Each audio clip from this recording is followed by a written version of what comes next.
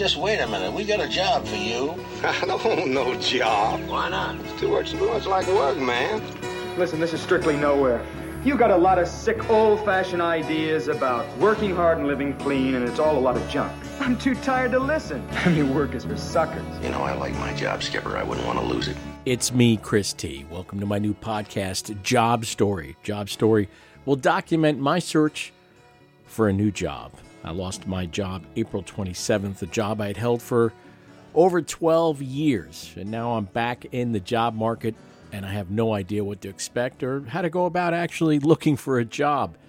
As much as I'd like to be a stay-at-home cat dad, I do need to find another job. So this podcast will document my search for a new job. I'd like to hear your job stories about horrible bosses and bad behavior in the office and toxic coworkers and living on unemployment and Mondays and so many more topics having to do with what goes on in the workplace. You could drop me an email at job_story@icloud.com. job_story@icloud.com.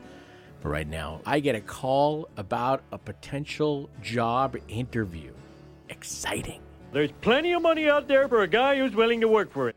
I'm calling for Bankers Life. Chris, we are actively seeking for professionals like you that can assist our seniors with regards to their Medicare and long-term care changes, and that is for our insurance sales agents. Are you calling with a job offer? Are you still looking for a position? Yeah, I'm still looking for work. That is why I'm calling you, because my manager will be available tomorrow at 11:30 in the morning. Would you be available on that schedule? No.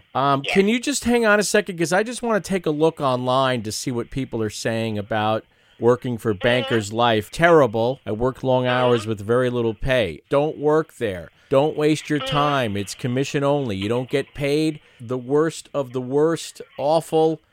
Poor company. Not a good employer. A scam. Not a very nice place to work. It is a joke. Avoid. Not worth it.